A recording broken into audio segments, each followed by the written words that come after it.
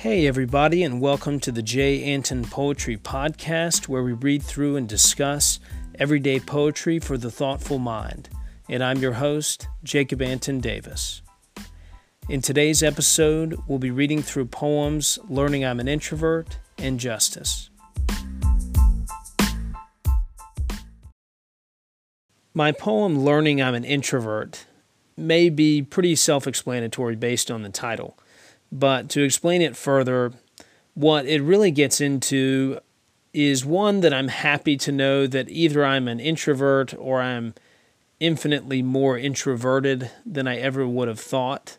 Or two, there's a lot of frustration that comes along with learning that you may be a certain way, especially when you've always felt like you didn't fit or you tried as hard as you could to fit some other mold and it didn't work or it frustrated you. And this poem I wrote after reading the book or listening to the audiobook of Quiet by Susan Cain. And the full title is Quiet, The Power of Introverts in a World That Can't Stop Talking. A lot of the book, whenever it asked you to read through a list of things or do these kind of little tests she has in the book to determine if you're more introverted or extroverted, I was almost 20 for 20 in this one list of introvert qualities. But another thing that this book gets into is that so much of society, at least in America, is built around extroverts. An example that my wife and I like to discuss, because we were both YMCA camp counselors, is the concept that it can be easy at camps for everybody to think that the person who's the best camp counselor is the person who, when the kids are getting there, jumps up and sort of gets in everyone's faces and is like, hey, how are you guys doing? Welcome to camp. We're so glad to have you here. And they're also the people who jump up on stage and do crazy dances or, do things to make the kids laugh, but they're just totally full of energy. They're totally wide open. And they're just always open, going. And clearly, if anybody has ever worked at a camp, or if you've ever been an introverted kid attending a camp, you know that not every counselor fits that mold, and not every camper likes being around counselors who fit the extroverted mold. They're worried they're going to be pulled into something or pulled up on stage, or they can't just sort of be themselves, that introverted, more quiet, less talkative in a group setting or whatever it might be, or just need more time to yourself.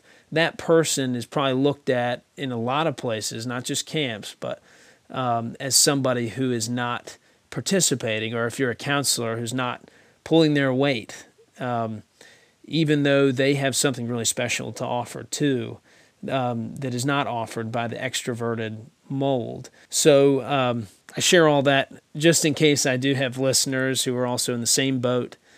You feel like you tried to fit some mold for a while, and maybe you're still doing that, and it's stressful, it's frustrating, it's anxiety-inducing, and often, whether it's the introversion, extroversion thing we're discussing, or something else, if we're feeling a lot of those things, a lot of times it's because we're not necessarily living in a way that fits who we are or that acknowledges or honors who we are. We're trying to fit some other mold and kind of cram ourselves, into something where it's not a comfortable place to be. It's like trying to cram this square peg into the round hole.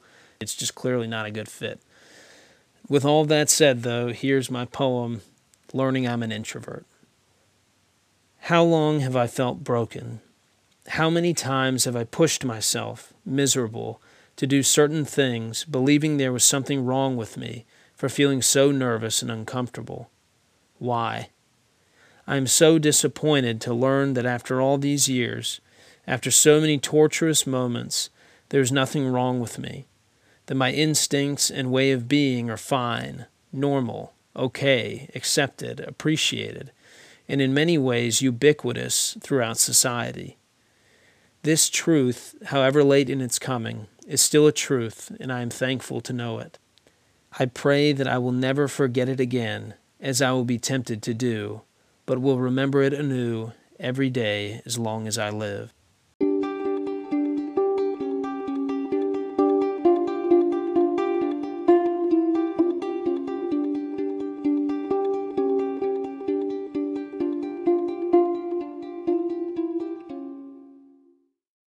My second poem is called Justice, and while there are many things in my life that likely went into the creation of this poem, a lot of it largely came from being a part of the criminal justice system for about 5.5 years.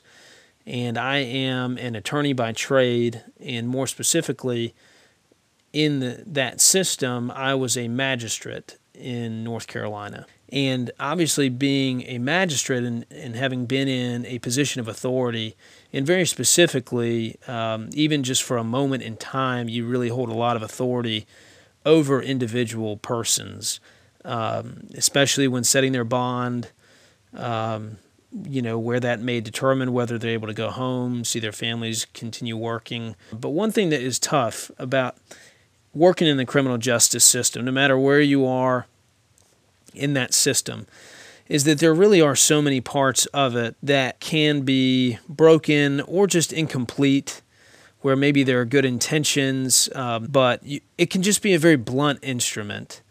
And so sometimes you may even be a part of a decision or something that you have to do because it's the law, that you really feel like in this one defendant's case, it doesn't fit. And even if it would for every other defendant who got charged with that same crime or who had some of the same circumstances, you just felt like something unfair was happening. So I think there are so many things that are attempting to be positive in the criminal justice system, that attempt to treat people well, that attempt to protect people's rights. But there really are so many places where, again, it's you just see the imperfection of justice in our world. So that's what this poem is about. Again, I don't mean for it to be a downer or discouraging, but I think for me it just shared my thoughts of what the reality of justice is in our world. So that is a long explanation, but without further ado, here's my poem, Justice. I am a sword that only cuts against other swords, not against flesh. I would not and could not spar with an innocent blade, though I devastate the strongest and fiercest foil stained with guilt. I am justice. Alone I cannot be resisted, though in the hands of man I am merely a blunt instrument with only occasional sharp edges.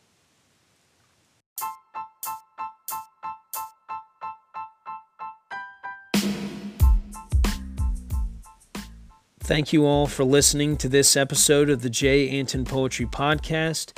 Remember to like the J. Anton Poetry page on Facebook, follow at J. Anton Poetry on Instagram, check out jantonpoetry.com for all of my poems, and as always, please feel free to share on any of those forums with anybody you think might enjoy the poems as well. Sign up for my email listserv on the website at the bottom of the homepage and every page.